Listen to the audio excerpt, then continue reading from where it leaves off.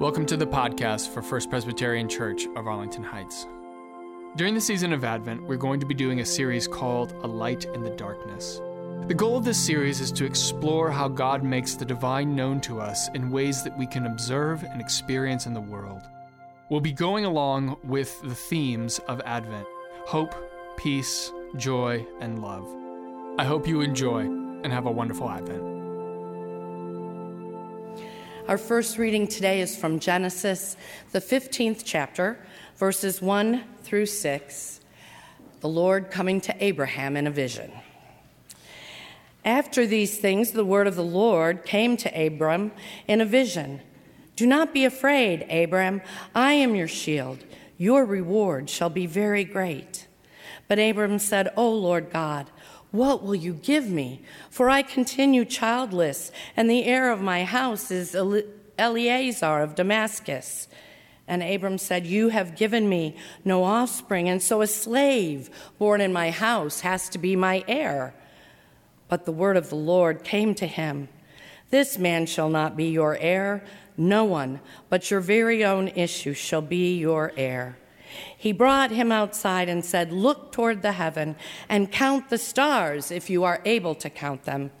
And then the Lord said to Abram, "So shall your descendants be." And Abram believed the Lord, and the Lord reckoned it to him as righteousness. The word of the Lord. Thanks be to God. Our second scripture reading today comes from Romans chapter 8, verses 22 to 25. It says, "We know that the whole creation has been groaning in labor pains until now. And not only the creation, but we ourselves, who have the first fruits of the Spirit, groan inwardly while we wait for adoption, the redemption of our bodies. For in hope we were saved. Now hope that is seen is not hope. For who hopes for what is seen? But if we hope for what we do not see, we wait for it with patience." This is the word of the Lord. Thanks be to God. So if you have been here at all during the season of Advent in our church, you know that every Sunday when we come together, we light candles on our Advent wreath. And this is a wonderful aspect of our worship service that we do each Sunday during Advent. And as you can see over there are 4 candles around it and then one in the center. And each of these candles, they represent a theme that we are going to be talking about during Advent. So the first theme, what are we talking about today? You've heard us talk about it a bit. What is it? Hope. The next week, we're going to talk about peace. The third week, we're going to talk about joy. The fourth week, love. And the final week, we're going to be talking about Jesus, who is the light of the world. That's the center candle. Now, I've decided that during our sermon series in Advent, we're going to focus on the themes that are surrounding these candles. And therefore, the sermon series we're going to be doing is called A Light in the Darkness. A light in the darkness. And the focus of this particular sermon series is to talk about how even though our world is dominated by violence, evil, and immorality, that God's light still shines through the darkness that enshrouds our lives. So each week, what we're going to be doing is we're going to be looking for the ways in which we can observe and experience God in the world. So we take the theme and we break the theme down and look at the ways that God's presence is manifest in the world. Does that seem reasonable enough to you all? Good? Yes? Maybe? No? All right, you're with me, right? Okay, good. All right, so today we begin with hope. And I want to start by telling you a story. The story goes back to when I was in seminary. And in seminary, what usually happens is you have to get internships in order to kind of learn what you're doing. And I was very fortunate in the sense that I actually got a real job that paid well. It wasn't just the peanuts they give you for the internship. And I was a director of youth at the Methodist church down the street. Don't judge me. I know the Methodists, they're okay, right? So I spent some time with them, and the thing is, since the seminary was so close to this church, a number of my professors actually went to this church, and some of the children in my youth were from the professors there. So 2 of the youth, there was a brother and a sister, they were in the youth group, and their mother was one of the theology professors. So I felt a little bit of pressure. I didn't want to wing it every day. I wanted to make sure I was teaching them something right, because they had an actual resource they could go home to and, check with to make sure I was telling them the right things. And I got to know her over the years. And I will tell you that what I learned from her as a mother far exceeded what I learned from her as a theology professor. And I'll tell you what I mean by that. In the middle of my time of working with them, their family started to go through a really tough time in the sense that they were watching the decline of her mother. And I think this is something that you can all relate to on some level or another, right? I mean, to watch the decline of grandparents or parents, it's hard, particularly when somebody has come to the end of their lives. It's a hard thing to watch. And she told me how at one point in the middle of all of this, it was Christmas Eve. And she went to the Christmas service, and she said, Alex, the one thing that I wanted out of this service was to feel a little bit of hope, because I was feeling pretty hopeless. Now, I wasn't part of this service, so you can't blame me for this, but she went into the service, and she didn't get what she was looking for. She didn't find hope. And I remember what she said to me. She looked at me, and she said, Alex, your job as a pastor is to spread hope. Don't you ever forget that. And I haven't. In everything that I do as a pastor, I try, even when we're talking about very dark subjects, I try to spread hope. Because we all need hope, don't we? Yes. I mean, we do. Even when our lives are enshrouded in that darkness, we need to believe that there is something there on the other side. The definition of hope is desiring something that for a certain thing to happen or a feeling of expectation. And I think this is kind of an interesting definition. This is a dictionary definition. Does this really do it for you? The dictionary definition? I mean, it kind of gets at it, right? I mean, so if you have children or grandchildren, you know, they're hoping that they get some good presents for Christmas, right? Does that fit the definition? Yeah, it does. My son Elijah, he's hoping for an iPad. He has expensive hopes. Now, it fits the definition, right? He's hoping for this thing. And it sounds okay, right? But is that what we're talking about today? Is that what hope really is? No, it's not. You see, the Christian definition of hope is a little different from the standard definition. And we read this definition today in Paul's letter to the Romans. So let's take a look at that one more time, shall we? For in hope, we were saved. Now, hope that is seen is not hope. For who hopes for what is seen? But if we hope for what we do not see, we wait for it with patience. Now, what does Paul mean by hope that is seen is not hope? What does he mean by that? Well, he's talking about the difference between the tangible and the intangible, right? He's talking about the difference between those two things. So, my son, he's hoping for an iPad. Very tangible, right? But here's the problem with the iPad. The iPad will eventually let him down. It's eventually going to break, right? I mean, after so many years of use, it's not going to work the way that it used to. And this is true of all things that are tangible in our lives. People are the same way. We put a lot of hope into our politicians, do we not? We say, oh, this is the person, right? This man or woman, they're going to change it all for us. They're going to right the ship. They're going to get it going in the right direction. But the truth is, every politician, no matter how well-meaning they might be, they are just people. And people make mistakes, and people fail. And this is why Paul tells us that we need to place our hopes into the intangible. We need to place our hopes in things not seen. Ultimately, Paul tells us we need to place our hope in God. And the reason why he says this is because, unlike everything else that is tangible in our lives, unlike everything else that will let us down, Paul tells us that God will never let us down. And I believe that to the degree that I really believe that God's love is truly the only permanent thing that we have in this universe. It's the one thing that undergirds everything that is there. And what I have found personally is that if you are willing to take a leap of faith, if you are willing to take a chance and invest your hope in that love, then you will see the fruition of that hope in your life. Now, what does it mean to place your hope in God? Because you hear pastors say that, you hear Christians say that. It's nice to say it. What does it actually mean? And that's why we read this story this morning from the book of Genesis. Are you familiar with the story of Abraham and Sarah? Okay, you should be, because I've talked about Genesis since I got here, so, right? You should know about it.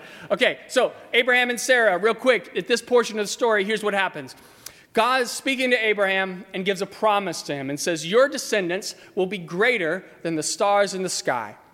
But the promise feels a little bit empty to him because he has no biological children at this point in the story. And the reason why is because his wife Sarah is barren, meaning she can't get pregnant. Now, in the ancient world, having a male heir was extraordinarily important because if you wanted to pass on the family lineage, the assets, the property, all that stuff, you needed to have a son. It's not like today where you could pass it to a woman. You had to have a son. And since he has no biological children, the only person who he can pass all of his property and assets onto is a slave in his household named Eliezer. So when Abraham dies, so does his family name. And to make matters worse, his wife Sarah is well beyond her childbearing years, meaning the likelihood that he's going to have a biological son is practically nil. So based on the things that Abraham can see, based on the tangibles, he's understandably a little skeptical that anything's going to change because the odds are stacked against him, right? But God says to him, look, you need to place your hope in the intangibles. You need to place your hope in me. And so the story goes that eventually Sarah does become pregnant, and she gives birth to a son whom they name Isaac. Now, the purpose of this story is to illustrate to us that if you're willing to put your hope into the intangible, if you're willing to place your hope in God, then it has the ability to change the tangibles in your life for the better. That's very important. It has the ability to change the tangibles in your life for the better. It's a reminder to us that we need to believe in God even when it seems like all the odds are stacked against us and there is no hope of anything better happening. Now, that's the story. That's the story we read. Now, how old is that story? Thousands of years old, right? Now, you know me. When I read a story that's thousands of years old, I want to try to bring it into our modern context. I want to try to say, what would that story look like today? And I was looking around and I found a story that actually really does mirror this in a really amazing way, actually. So I found out about a group of men over in Syria. They are known as the White Helmets. Now, the White Helmets, they are a group of volunteers who organized in 2013, and their role is that they go into the rebel-held areas of Syria, and when there's been a bombing, they go in and they try to get people out, to rescue people. So these men, they basically do search and rescue. They try to get civilians. They evacuate them from areas that are about to be bombed. They also will go in and do medical evacuation, and they will do essential service delivery. So if there's something that has to get somewhere, they'll take it to it.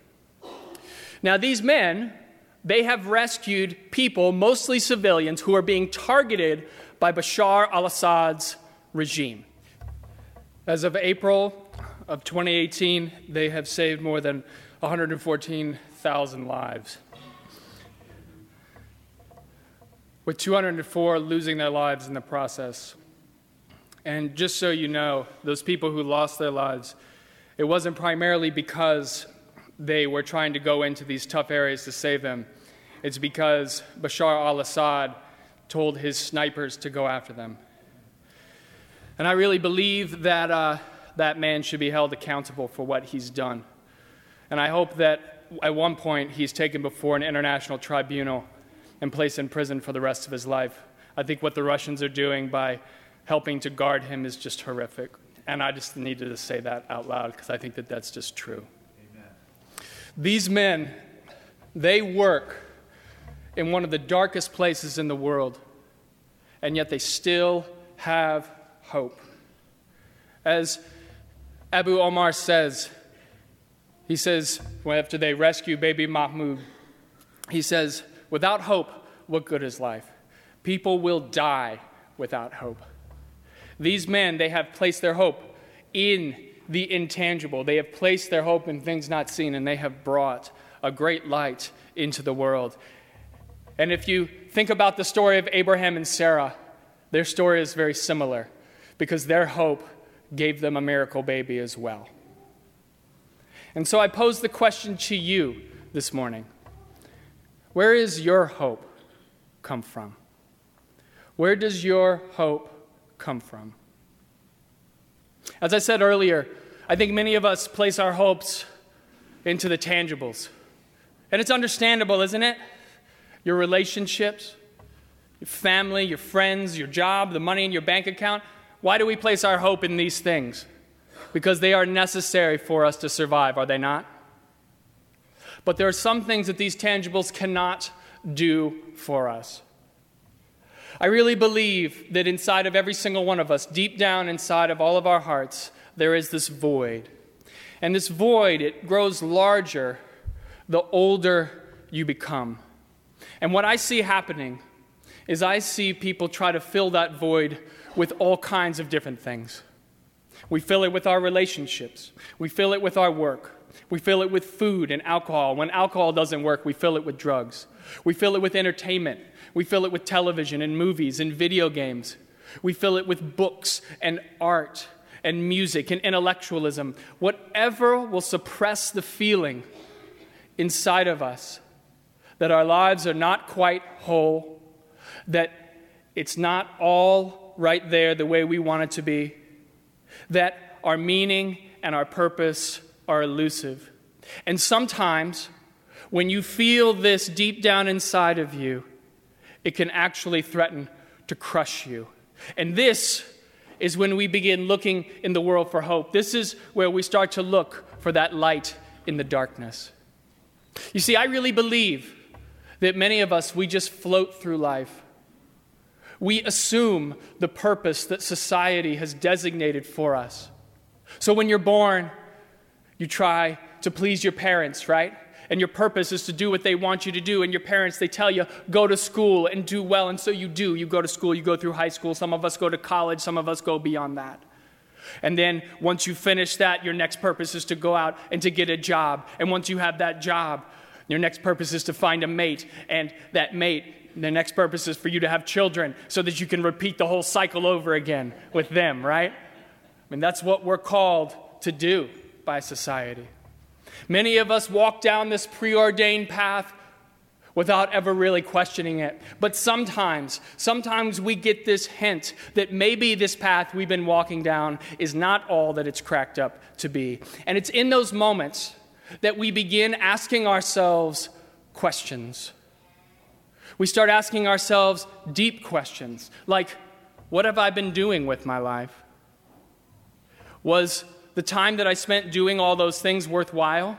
Should I have spent all that time doing this particular job or focused on this particular cause? In the end, did I make a difference? Did I change anything? Was my presence worthwhile? Did my life actually leave a footprint that people care about me and will remember me in this world? Now, I will tell you that these are questions that, generally speaking, we're not supposed to be asking, right? They tell you to avoid those questions because those questions can break you if you ask them too much. But once you get a hint that the path you've been walking down, that it doesn't lead to some larger meaning and purpose, you have a choice. And your choice is you can keep going down the path and pretend like everything's okay when you know it's not. Or you can start looking for your meaning and your purpose elsewhere. And that's where Jesus and God come into the story. So this flame that you saw at the beginning, this candle burning, that's a very personal image to me. Because when I was going through one of the most despairing times in my life, that's how I imagined God in my heart. So I was walking down the path. I was going down that preordained path that society tells us to go down. And I remember at one point I stepped back and I started asking all those questions. And I felt very empty on the inside. And I wondered, what is it all for? Why am I doing this? And at a certain point, it got so deep in it that I wondered if what I was doing was essentially meaningless. And I came to a point where I actually thought about taking my own life. And I was contemplating that very, very hard.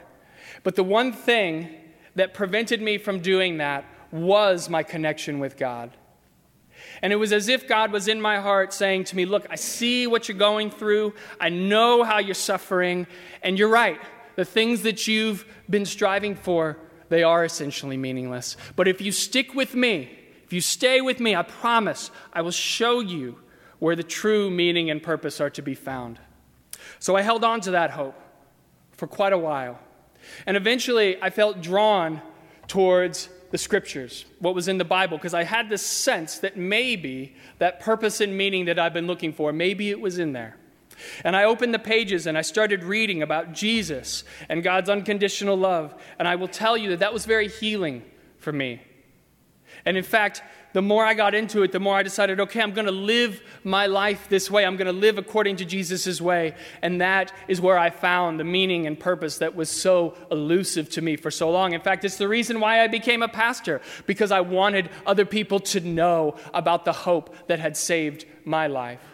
And so I'm here today to tell you that if you are willing to invest, if you are willing to go deep and learn about Jesus' way, that you will not only find meaning and purpose, but you will find meaning for your soul, and your soul can be healed. As we end this morning, I want to speak to you all, and I want you all to know that if you are sitting there, and if you feel that you are abandoned and alone, if you feel that your life has lost its purpose, I hope that you will begin searching for that light in the darkness. Place your hopes into the intangible so that it can change the tangibles in your life for the better.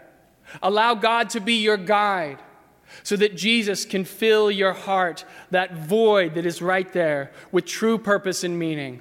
The fact is, we all need hope in our lives. Every single one of us, we need hope. And some of us need hope now more than ever. And so my prayer for you during this Advent season is that you would find the hope that you need and that your soul might be healed. Amen. Thanks for listening. And if you want to learn more about First Presbyterian Church of Arlington Heights, please visit www.firstpresah.org for more information on service times, directions, and to learn more about the First Pres family of faith.